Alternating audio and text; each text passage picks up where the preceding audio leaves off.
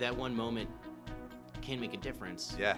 You know, and I would hear that in the past, and I would think like, why let that moment pass? That was the moment. And it's like, no, every moment is the moment. It's not the moment until you make the decision to make it the moment. Ooh. Any moment can be that moment. So never stop trying to get yourself to do something. Hi, everybody, and welcome to the Undue Anxiety Podcast, where through the sharing of stories and ideas, we feel less alone, hopefully, and undo some of that undue anxiety we all suffer out there in the world unnecessarily, I think. So I'm Dr. John Duffy. I'm your host, and I appreciate you protecting a little time to spend with me and my guests. Today, I am really excited to be sitting across from Nathan. Nathan, welcome, man. Thanks for having me. Yeah. Nathan is the first guy who ever told me what a podcast was a decade ago, something like that. Yeah, I guess 2009 or something. Yeah. And I remember thinking like, I listened to a couple, Joe Rogan, I remember. And I remember thinking like, yeah, I'll never have anything to do with this, you know. Yeah. And here we sit. So I'm very glad you're here because I think you're a guy, I probably haven't said this to you enough, who I have so much respect for, and I'm really fond of you, man. And yet I know that you have a story to tell because you've suffered a lot of undue anxiety. Yeah. So where do you think we start, man? Oh man, I don't know. Just like the beginning of my anxiety. Yeah. Let's talk about where it started. For me, I think, if you really go back, I think. Being at swimming lessons when I was like 6 years old, I remember not being able to touch the water and do the alligator like everybody else. But I still I didn't have a way to like tell the teacher or do anything, you know. So I don't even remember what happened. I just remember struggling with that and the sort of anxiety of that situation, which is like I can't do something because I can't reach the bottom. Wow. But not feeling like there was a way out of that situation. You felt trapped. Yeah, I don't remember. I think I probably blocked out, you know, some sort of breakdown, and I think I went to those swimming lessons after the first time or something. Is that right? Yeah, I think it was something now? like that. I mean, yeah, just not. I don't try to, but I'm not afraid of swimming in any way. Yeah, okay. But that just was like one of those things where I was kind of in over my head in terms of experiences. I was homeschooled, so I don't know if I was like 5 or 6 or 7, but being in a group of strangers, like even though they were just other kids, was probably one of the first times I'd had like that sort of school experience of like a class. Yeah. And then it being something where I was like, I don't know if I'd swam either that much, you know. I don't know. Right. It's actually one of those memories where like I don't think it would take a lot to get some of that back. I'd have to ask my mom or something. Right. Yeah. Do you think being homeschooled, which is kind of, you know, it's just an unusual method, do you think that had a lot to do with, you know, the anxiety that you suffered? I don't think that. I think for me personally it did, but I don't think that homeschooling does that to somebody. I think that for me I was definitely more of a social person, so I needed some of that, and also still probably just naturally, like everybody, I guess, had some social anxiety, and you can get over that by having social experiences that I didn't have. Right. And some homeschooling kids like don't care, and some of them do have those experiences. I definitely had social experiences, but with other homeschooling kids, it was not ideal. Yeah. You know. Why did your parents make that choice for you? Do you know? Yeah, it was a real half-assed choice. It was bad. Do tell, Nathan. Yeah. What do you mean? I mean, if I may judge my parents. Well, my sister went to first grade, and she found it boring, and she didn't like it. Mm-hmm. And after 2 weeks, my mom decided to have her homeschooled. And so then they just did the same thing for me. Okay, and you're not impressed. You're not impressed with that as a parenting choice. No, because, like, my sister knew how to read before she went in there. Uh-huh. I didn't know how to read. And they never, like, really went through any sort of curriculum to teach me how to read. Yeah. And so then it was like, well, why doesn't Nathan know how to read? He must have dyslexia. And then they went and got tested for dyslexia, and they're like, he doesn't have dyslexia. And that was it. I learned how to read from Garfield books and from the internet.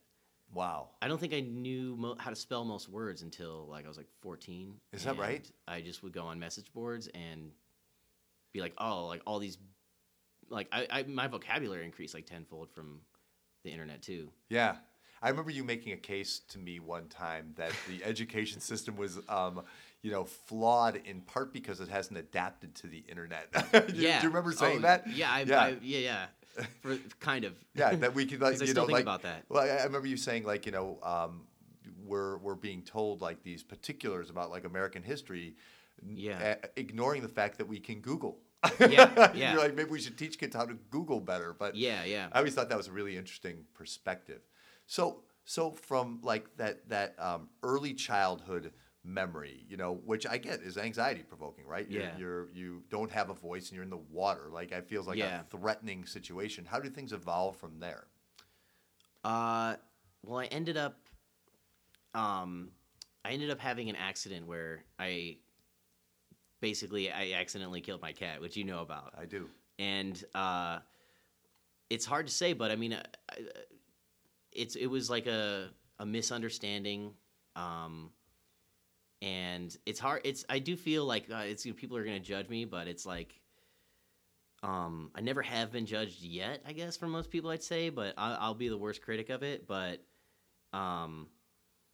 it was a really terrible experience that, kind of ruined me in a lot of ways. You were 7, am I right? Yeah. Mm-hmm. Yeah. I mean, it feels indelible this moment, right? Yeah, I mean, so this is more than 20 years ago. Yeah. And you feel it.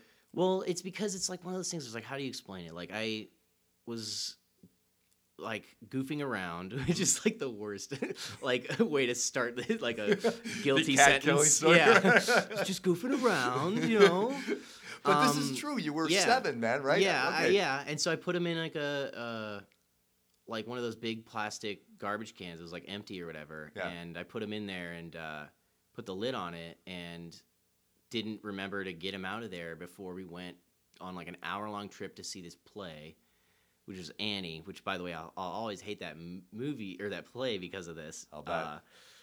And then I realized at the play and was too afraid. I was just deathly afraid to tell anybody, but I didn't think it was a life and death situation because I didn't know that you could run out of oxygen based on, I thought you had to be suffocation was based on putting a pillow over someone's head. You know? Right. So I didn't know he could just run out of oxygen in that trash can, and that's what happened.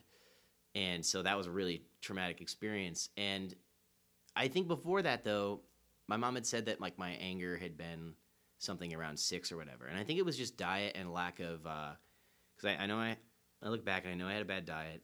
I would wake up at 7 in the morning, and my dad would go to work, and he didn't make breakfast or anything. He was just going to work, and my mom would get up at the earliest would be 11 a.m. So I'd be up for hours without any kind of breakfast. And so you wouldn't eat before school? There was no school either. Oh, right. Yeah, I mean, what we would do as schoolwork would be do a page of these math problems in this math book, and they'll read you a chapter from this history book that is maybe the history. I mean, the history. I don't know. I want to criticize the history book, but I think it's just the whole experience. I'm knowing you. I'm always struck by how intelligent and thoughtful you are for a guy who suffered kind of a dearth of early experiences. Because in a way, when I think about your early life, I think most days were void of contact and experience. You know, and that seems kind of brutal for a kid, especially a kid who's yearns to be social. Yeah, I think connected.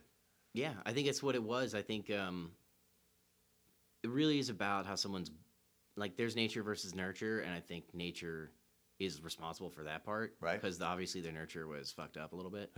Right. But I don't know exactly where, because knowing that, because around age 6, my mom took me to this holistic doctor. Another bad decision, and they were I mean, not in life. I mean, there are good things that they can do, but right.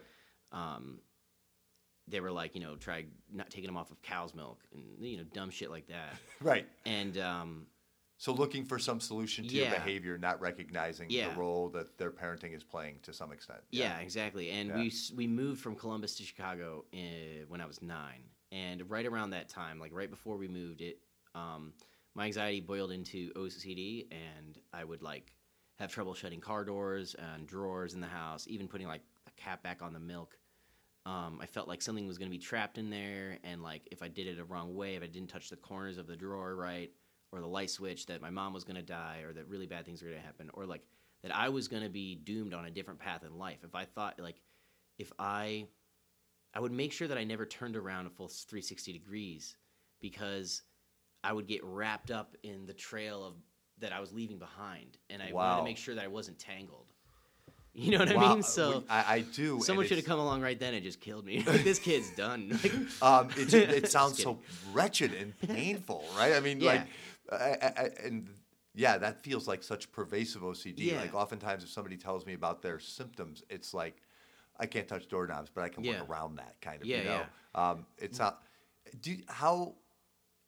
The experience with the cat, putting a lid on something, my mom's going to die. That's funny. I never thought about that my entire life. Is that right? Now. Yeah.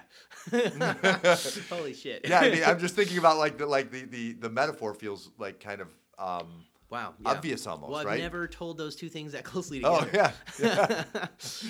Man. Without villainizing. That's so brutal. That it's like that simplistic. I think that's probably right. Yeah. I think part of the reason I think we sit here and talk about this stuff is sometimes the shit that is simplistic that we make super complex, and we find these ways to loathe ourselves because of things we either couldn't do anything about or are erroneous or errant, or we make these weird assumptions. And what's curious to me about your story is you had this moment, like this thing with the cat happened, right? And so you could always, and so most of us, I think, have this script in our head that says we're not good enough, or maybe I'm not that good a person, or something like that. You turn to that fairly frequently as like, hey man, I have evidence. I did a thing. Yeah. It's a bad combo because I know people who I think would relate to the first part of what you said about not feeling that great about themselves, or struggling to believe in themselves, or wondering if they're a good person. But most people don't have something like that to turn to, right. And so I talk to people like that, and they still, even though they have, and I guess you'd be kind of a shitty person if you didn't say this, but they always are saying like not to feel bad about it, and I was just a kid and things like that, and it really is just about yourself. I mean, so the same person that says that might be doing the same thing I'm doing and turning it against themselves. Yeah. If they were in my shoes. But I mean, that's a good thing about talking about it too, is like people are often nicer to other people than they are to themselves. I know I am. Almost. You absolutely are, right? Yeah. I mean, people get, it's an interesting phenomenon. I think there's something almost universal about it, unless you're completely egocentric, is that, we give other people the benefit of the doubt. Yeah. If I always wondered, like, if a good friend of yours had killed their cat accidentally. Yeah. How quickly would you be to give them a pass? Like, oh man, you were 7 years old, dude. No big deal. Yeah. I would be most concerned with the fact that they were hurting from it, I think. Yeah. And that would be it, Yeah. Yeah. And it's so hard to give yourself that same consideration. Yeah. I mean, I don't know why, because, it's not like the same as like someone, murdering somebody, right? To say the least. So it's like, well, there's no ill intent. Think about, like, you just thought this was just a curiosity, right? I mean, it was just a moment. Yeah. Yeah. Yeah. And yet you're cringing. Yeah. Is it still hard? Is it something you haven't let go of? I mean, to an extent. I think I'm a lot better. Yeah. But I think probably not deep down. Yeah. Yeah. I feel this anxiety about not villainizing your parents. What do you think? So in the name of every parent is doing their best, and sometimes their best just isn't quite cutting it. Right. What do you think drove them to make some of the decisions they made? You know what I mean? Like, is there even without being specific, can you say like, I know that there are, stories from their early experiences that brought them to the spot where they were a bit negligent to me? Yeah, I don't know about that because I think that they, like, again, when it comes down to intent, and like they never had anything but the best intentions, which is,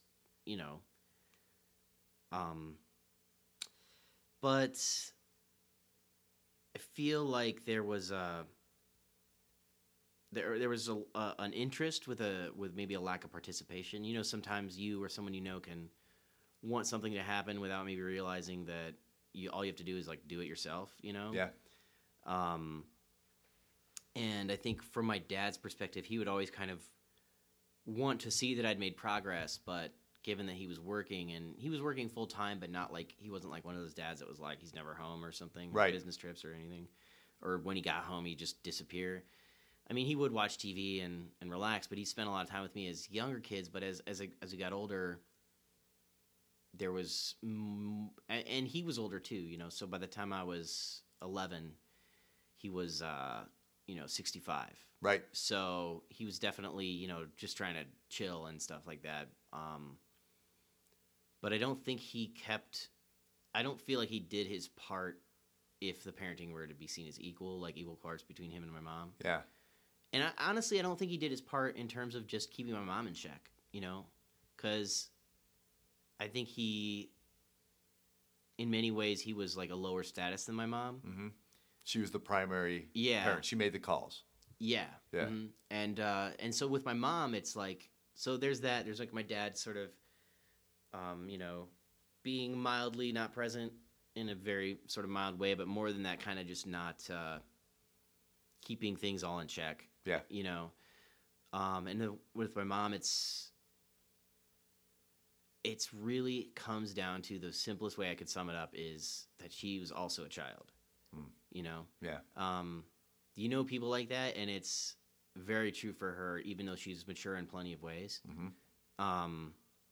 She, it's just evident that she cared more about sleeping and getting what she thought was, important to her, which was a full night's sleep, and never ever sacrificing even an hour for anybody else, So that's kind of the crux of it, because that's where the lonely mornings came from, and then just kind of not having the work ethic, let alone the sort of idea that you would need a work ethic to have a plan for how to school us. Yeah, she homeschooled us because, in a very hippie kind of fashion of like, oh, my kid wants to do this, I want to let them do whatever they want.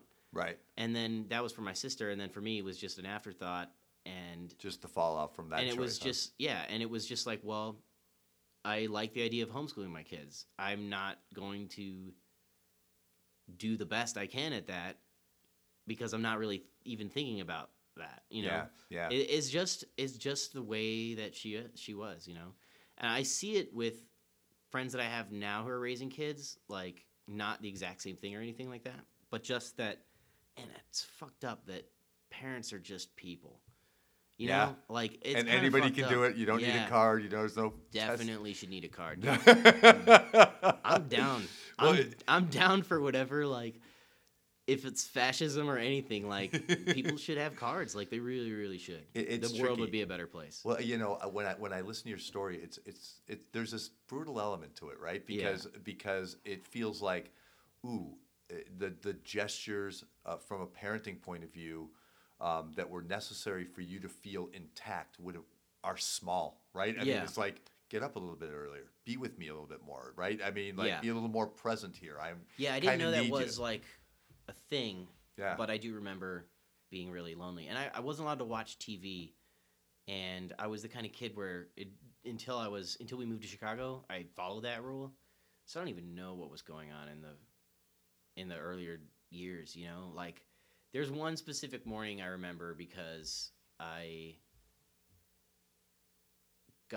saw my dad off to work or whatever, and like I got up early enough to see him, and I was really depressed when he left. And that was one of those times where it stuck out because I was just depressed, and sitting alone on the couch and thinking like, that was like one of the first times I can remember just thinking like shitty things about myself. Is it so the way it sounds to me, it sounds like there's this void of connection and culture for a guy who at almost 30 is one of the most cultured people I know. So you've obviously done some accommodating. We'll get to that, but and then you see your dad leave this one day. That's so brutal. And is it kind of like, well, that's it? Like that's the contact for the day, and it's done? Yeah, I don't know what there's no good reason behind it. Like the connection isn't there in terms of like, my dad left and I'm lonely and I'm a piece of shit. Like I don't know where those two things. It's interesting that that's the connection, right? It's not like, I'm so mad at my dad for leaving, or, I'm mad at my mom for being asleep. You're mad at you start to I think it's yourself. Just because there was nothing else to do. Like wow. I almost kind of think that, because I think that may have been after the cat incident, but may not have been, honestly. I'm not sure. Was it, the cat incident sounds like it wasn't necessary for you to have this negative self-worth. Mm-hmm, yeah. Yeah. How does it progress from there? I mean, so is there reprieve when you finally, because at some point you get to school, right?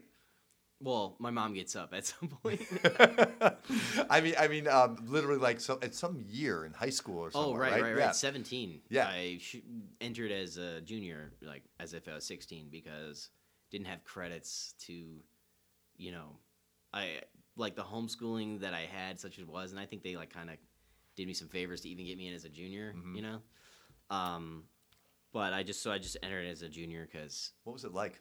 Sounds so weird. I just without yeah. With all clinical ideas aside, it just sounds like such an odd thing. I've never known anybody who's done that. I think it was the biggest adrenaline rush I've ever had, and I think it would only be comparable to like if I were to be like going on stages like a rock star or something. Really? Yeah. Because it was like being in a movie, because like I'd literally never been in a classroom that was real. So I went to a play one time when I was like 12, and like I was seeing the lockers. A play of my friend was in middle school. Yeah. And like I was the first time I'd gone to this middle school that I'd heard so much about because all my friends went there. I was lucky enough to actually I did have a lot of friends as a kid. I don't know. Maybe that definitely helped me in some way. Some kind of godsend there, right? Definitely, dude. Because both in Ohio, in Columbus, and in Chicago, my neighborhoods had a lot of friends, kids. So I made a lot of friends. But I would go to this school and I was like, wow, this is like, it's crazy to be here. That this place I've heard so much about, and I think I just would like maybe like saw into a classroom, and just seeing all the chairs and stuff. It was like an alien world in a sense. And then fast forward to now I'm 17, and I didn't actually see a lot of movies by the age of 12, so I didn't probably have that many references for school. Right. But by 17, I'd seen a bunch of movies and stuff. And so you had the Breakfast Club idea of what school was like? Yeah, exactly. And so, like, when I walked into the first classroom, it was like walking into the world of television. In the stupidest way possible. Well, no, it doesn't sound stupid, though, Nathan. In context, it sounds like that's the world you knew, That's right? the only way I had any context for it. Yeah. And it was like everything I'd seen. Like, there were kids that, would stand out, and it was just everything. It was just a classroom, There was just characters in there. And, yeah. And I love that image. It's like a rock star walking on stage. Like, so this was exhilarating. You liked it. Yeah. Yeah. Oh, yeah, it was the best. Yeah. Yeah. And like 2 weeks later, I was like, school is so boring. I'm so tired. And I want to get the fuck out of here. 17 is 17, right? Yeah, exactly. I had senioritis even after only 2 years. Guy goes to school for 2 weeks his whole life, he gets senioritis. Man. Yeah, I mean, that's the thing, though. Is like what I took away from school that I loved were the classes where I thought the teacher was actually intelligent. And the socialization. Yeah. So like, I would live for just the 7-minute walks. Like there were like maybe one period where I wouldn't have someone to walk with from one class to the next, and it'd be fucking like, sorry, it's all right. Swear, like, sometimes it's the only word that'll do. It's a really unnecessary swear right there. It would just be like I would look forward to it so much, and it would be like there was just like a camaraderie there. It's like we have the plan to walk together during this time, and we're gonna talk about stuff, and I would be super full of energy between those classes, and almost I would like, so I would just be like dancing next to the person I was walking to, like, skipping or something, It's that juice is palpable, man. I mean, I can imagine that it's like drinking water for the first time in the desert. Like it sounds amazing. Yeah. And I'm thinking like, okay, so you've kind of described pretty well like how that self-worth issue became a part of your life. Yeah. But I'm thinking like in the void before that moment where you get into school, how does a guy develop a sense of self at all? How do you know what you're about? You know what I mean? If you don't know what's going on in the culture, if you don't know, you've got some friends, but you're not in it. It's like you're on the outside looking in a little, yeah? Yeah. A little bit, definitely in terms of my friends in school, but one thing that was awesome was when I was like 15, I think, my dad got GarageBand for our Mac, and so I started making music on that, and it was cool to show my friends and everything. But like, I guess it started with I always liked music, but I really got into music when I heard Linkin Park. Yep, that was like the big band for me, I remember, man. Yes. Yeah. And when I was like 15, my dad got GarageBand, and so and that was the thing too. When I heard Linkin Park, like the first thing I was imagining was being on stage, and like so I like instantly knew what I wanted to do. It was one of those things where like a kid sees something and you're like, that's what I want to do. So, why Linkin Park? Why do you think it was that band that spoke to you? Because the pain in the singer's voice was like the pain in my soul. It sounds so bad to say. But it's really true. It like, actually is a relief to hear that you're like. It's almost like this. What I hope this podcast does. It's like you hear this music and it's like, oh yeah, that's me, man. That speaks to me. I am not alone. Like Linkin Park guy. What's his name? Chester Bennington. Chester. Yeah. He feels the way I feel. And, there's something. Maybe not joyful about that, but at least you're not the solitary guy. Cathartic and definitely not joyful, but poignant, and it's amazing what can be in a voice that has effects on it and all that kind of stuff, and it's still, and like the lyrics could literally be anything. I was going to say, you're not talking about the lyrics, you're talking about the pain you hear in his voice. And it's just the sound. And like he is an amazing person. Like following him on Twitter and just in interviews and stuff, like you could just tell when someone's like really cool. Well, I think you can. I mean, I think we all have our heroes and we all have our people we turn to, but you've had this, and maybe this is something you develop when you spend a lot of time on your own, but you found your heroes early, I think, and kind of really latched onto them, like, and they spoke to you, like, who else fits in that category? Adam Carolla and Dr. Drew did for Loveline. Lately, I haven't been following Adam Carolla, and he's kind of been replaced by Scott Aukerman on Comedy Bang Bang, and just all the comedians in that world from UCB in California, basically, and Earwolf Network, and like Doug Benson. This is a podcast called Doug Loves Movies. It's So Chester Benningfield speaks to you. Bennington. Bennington. Sorry. No, shoot. I thought I had that. I thought it was going to be cool for a minute there. So, I don't know if he's cool anymore. Right, maybe not. The kids probably aren't listening to him. And then there's so much comedy that you reference, and for a guy who has had a lot of anxiety and depression in his life, fair to say? It's interesting that comedy draws you in, Yeah, well, it didn't at first. I think the first thing that it was like Seinfeld with my dad, Third Rock from the Sun, Friends and stuff like that, and then and just basic stuff, like movies, and there were no really like great comedies that I experienced. And were those about like being next to your dad on a couch, or? I mean, definitely Seinfeld, I think, is so good that and so classic that it speaks to. There's so many things in there that you take away that as like kind of standard for comedy. So it definitely like exposed me to a lot of tropes that are good. Right. Yeah, I think Seinfeld changed the way a lot of us think and speak. Literally. There's literally a sarcasm that it almost seems like it invented. Yeah, I think that's right. It's not even about like saying something sarcastic, almost it is like having a presence of sarcasm. You know, like those characters are just like always ready to like rip on each other.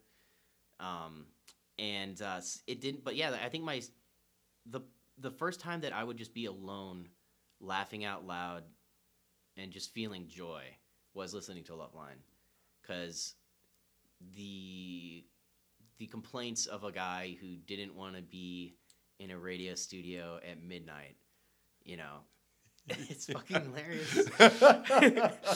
And it fueled him to, you know, be funny and you know, it was working, even though I don't think he was truly happy. Right.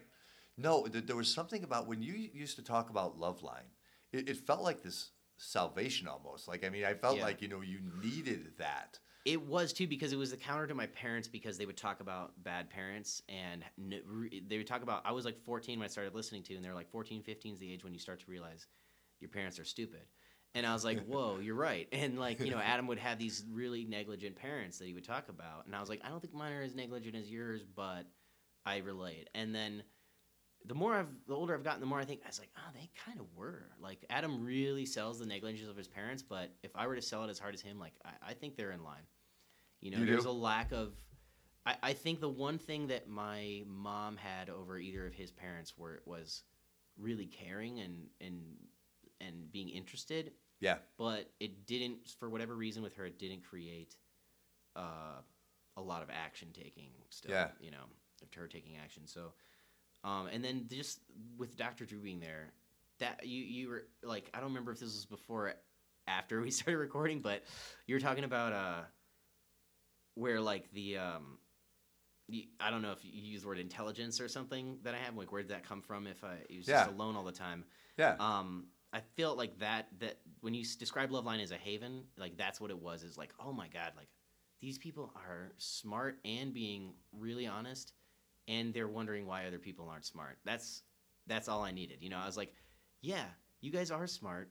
What is wrong with everybody? Right. And like, it really was like being on a boat and you found this island of, you know, cool people. I remember being so happy for you, and when I first heard it, and I don't think I've ever thanked you for this, but it kind of changed the way I think about what I do for a living. Because Dang.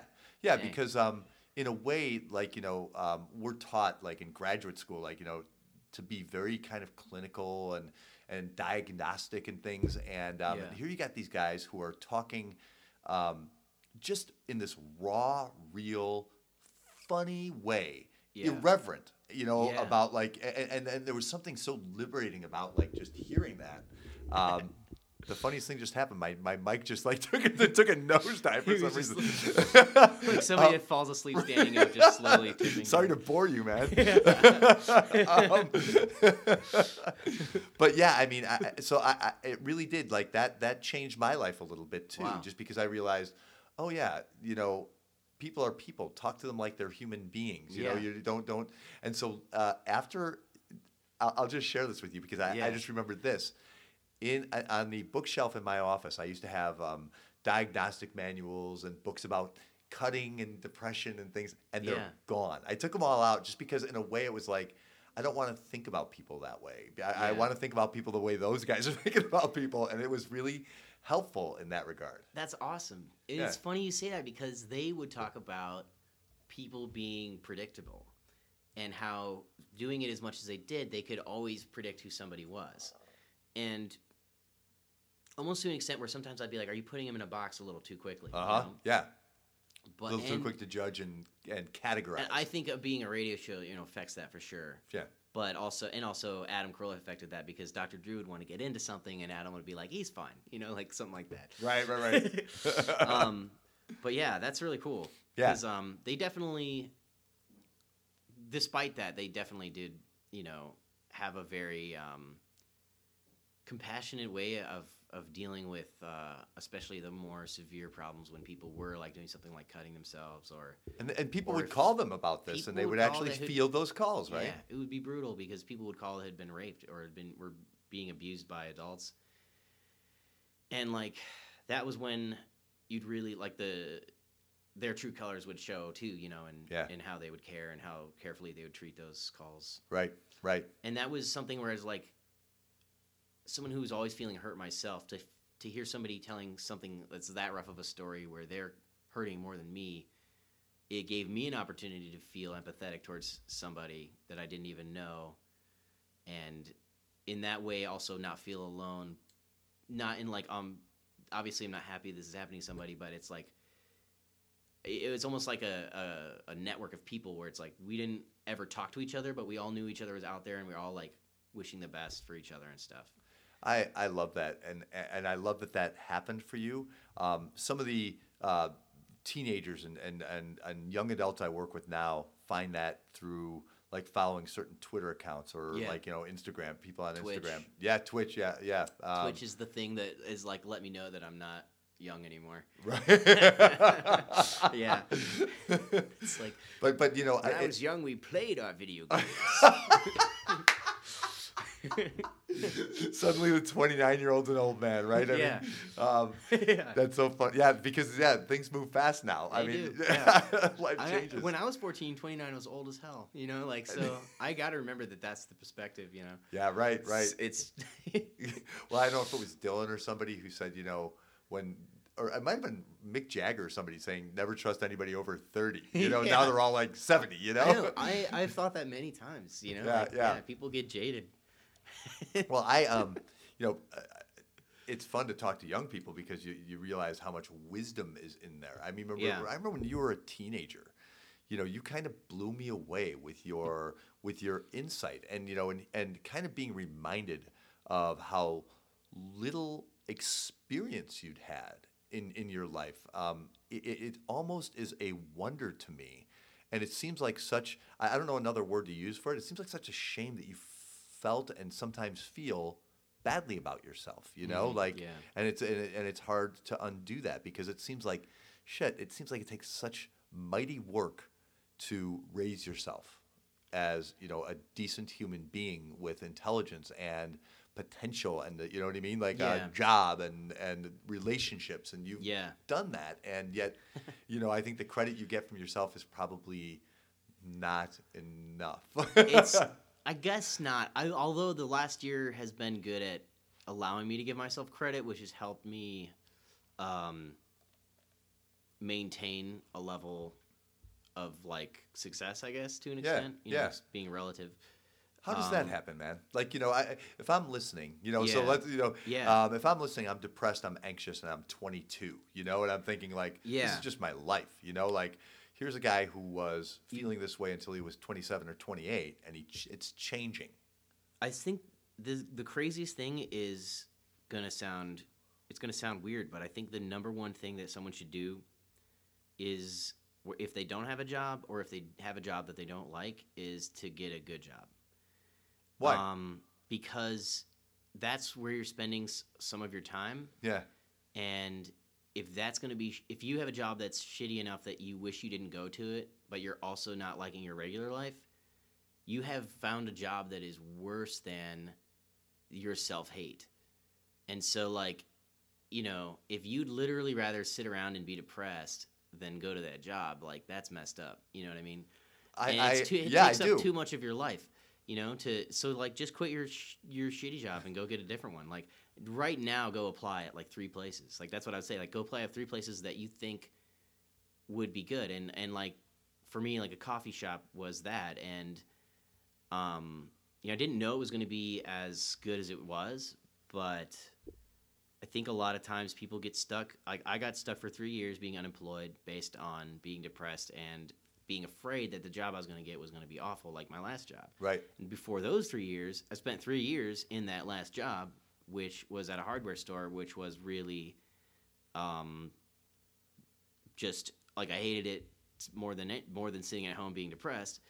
And but I did that classic thing of, like, kind of feeling stuck and, like, there weren't other opportunities and, like, it was going to be an effort to, you know, just get a new job.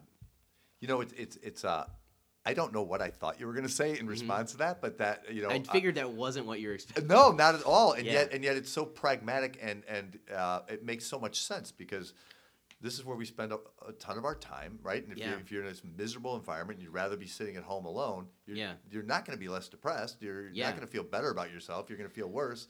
So find a setting where it feels better. Like just go. If you like being around people, go work at a place that has a lot of people, but that might mean that you also have something else that you really don't like working at a restaurant in the kitchen. Maybe that's too much, so you just need to find it. And I got lucky, but the first job you get probably isn't going to be that, but you should have a job where like you like the people that you work with to a degree that you don't hate them. And the bar is low. You should probably not that low though. You should have a couple people there that you really like, that help. That and just I don't know. Like I really think my current job is what turned my life around though. That's fascinating. I did not get that. And and that's pause on that advice, guys. Like that's interesting to hear from a guy where I thought you were going to say something about music or comedy or connecting with people, but you're saying like the way you spend your time. Pay attention to it. Because I think it relates to connected people because if you have a job you like, you probably have good coworkers, and then that's an instant like social network. Right. And you be friends with them, get drinks with them, get advice from them, all that kind of stuff. And like having people in your life that care about you is like the most important thing, and a lot of, like I have so many childhood friends that there came a time when they're still really good friends and we love spending time together, but we're on different places. Not like we're in a different place in life, like we can't like relate. Right. But we're just on such different paths that they're not able to really give me a lot of support outside of just like emotional, like I'm there for you. I can talk to you. Yeah. And I'll be there for you. But like they're not like living a life that I'm living. And so with coworkers, there's usually a lot more relatability than the average person because you're having the same job, Right. So I just think, just get out of a depressing warehouse job if that's what you have, I love this thought, man. And it's so doable, right? Yeah. So anybody. It's hard if you're depressed, though. I will admit. I took 3 years to do it, but that's the other thing. Like, when I applied for this job, I had gone to my current therapist, and she had said she'd been trying to get me to apply. Yeah. And she's like, well, just apply in the office right now on this laptop. So I did. And then the next night, I had said, like, I'm going to apply each day and through the next week. And I was lying on the couch, and I wanted to drift off to sleep. And I was like, I guess I'll just, like, get up and just apply, like, really quick. And like, it was a laptop in the kitchen, and that was the other thing. Like, I like doing stuff around people. So my mom was in the kitchen, so I was like, okay, I'm just gonna go spend some time in the kitchen with my mom, And I kind of looked at it that way. And I filled out this application, and the next morning I got a call for an interview, and it went from there. So that one moment can make a difference. Yeah. And I would hear that in the past, and I would think like, why let that moment pass? That was the moment. And it's like, no, every moment is the moment. It's not the moment until you make the decision to make it the moment. Ooh. Any moment can be that moment. So never stop trying to get yourself to do something. Any moment is the moment. Yeah. Oh, man. Never stop trying to get yourself to do something. Yeah. Let it happen. Make it happen. Right? Yeah. Yeah, man. Yeah, you got to make it happen. Yeah. Yeah. And you have, for a guy who has at times been, I think, suicidal and deeply depressed, you have this kind of, I think you're going to agree with me reluctantly on this. You have this life force, this undeniable will to do something and make some mark, right? Yeah, that's actually something that I do believe about myself. That I feel like I'm waiting. That like I could be, because of that feeling. I think I could be more, and I'm not living up to that potential. But that seems okay. Like, that's, to me, that feels different than I hate myself. That seems like do more. You know what I mean? Yeah, okay, no, I'm doing okay, do it more. Is, yeah. It's a better way of looking at it than like, so depressed. So what does the future look like for you, as best as you can tell? I think it's funny, we've not directly talked about anxiety that much, but when you told me the name of the podcast, Undo Anxiety, I was like, that's brilliant because there are two types of anxiety, and when people use that term generally, they're talking about undue anxiety. Yes. Because there can be anxiety that's different. There is that other type of anxiety, but it's like, let's not even get into that one. Right. That's the stuff of like, you're about to go on stage. Yeah. You're anxious. Yep. Okay, but normal, reasonable, right? Yes. Yeah, I'm a box of spiders. Yeah. Joe Rogan is yelling at me to eat this box of spiders, and I'm just hoping that that they don't cut my prize money in half. Right. Yeah. So like, most like I think my sister like read this quote to me one time about like, the anxiety you feel that's bad, the undue stuff, is based on not doing things you know you need to do. So anytime you're putting something off that you either know you need to do or that you feel you need to do, it's going to create anxiety. And the severity of the situation and how long you've been putting it off and how willing you are to confront it is the severity of the anxiety. And sometimes it's easier said than done because you can get sort of lost in a moment and not realize it's anxiety. Right. And I think that happens a lot. Yeah. And so the future, I think, is filled with. Well, I actually will talk about the other anxiety. I think my future is filled with me shutting out the undue anxiety and replacing it with the good kind of anxiety because the future's filled with challenges. And like, me and my band are going to be doing live shows. I'm going to be trying to move to California, really pursuing the things that I've always wanted to do that I've somehow felt like it's kind of like, I hate to just dip into another side story, but this story I heard in church, and I didn't grow up going to church, but I have been a few times, and the pastor once told this story about a flood, and he gets, like, somebody comes by in a boat to save him, and eventually a helicopter to save him, and then he dies because he rejected those opportunities to save himself from the flood because he said God was going to save him. And he gets up to heaven, and God's like, what? Or he's like, why didn't you save me? And God's like, I sent you a boat and a helicopter. Like, what else more did you want? And I think for me, it's always been like, how do I get – people ask it all the time of the celebrities they like. How do I get into acting? How do I get into singing? How do I get into this or that? Yeah. Even if it's just a non-entertainment job. How do I get into it? And it's like, well, there are a lot of opportunities, and you have to create them for the most part.